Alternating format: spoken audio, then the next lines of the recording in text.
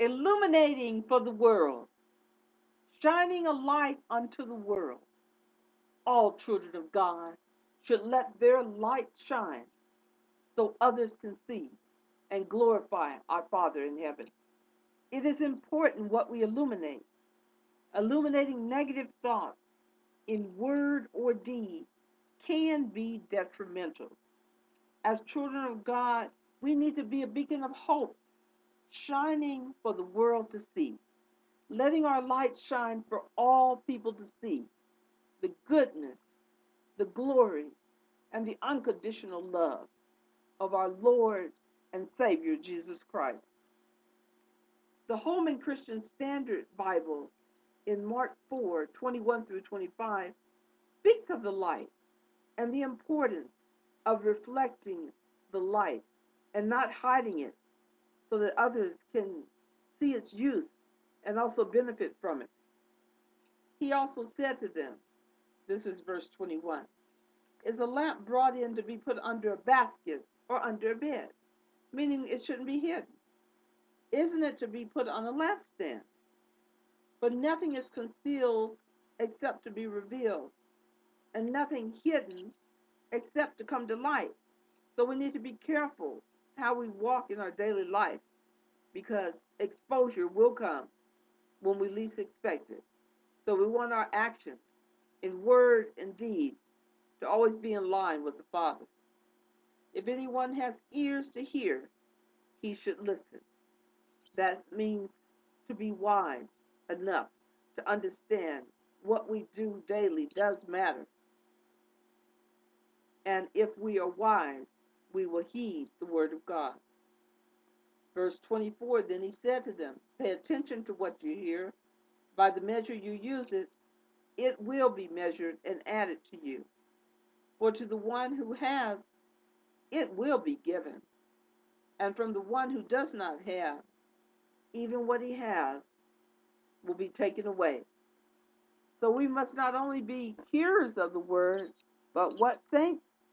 Doers of the word, illuminating our light for the world to see.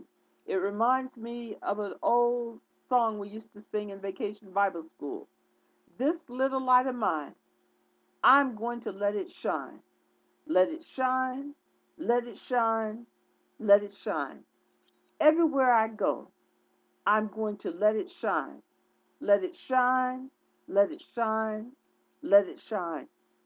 As witnesses of God, we should let our light shine so that other men can see our works for the Father and glorify our Father in heaven.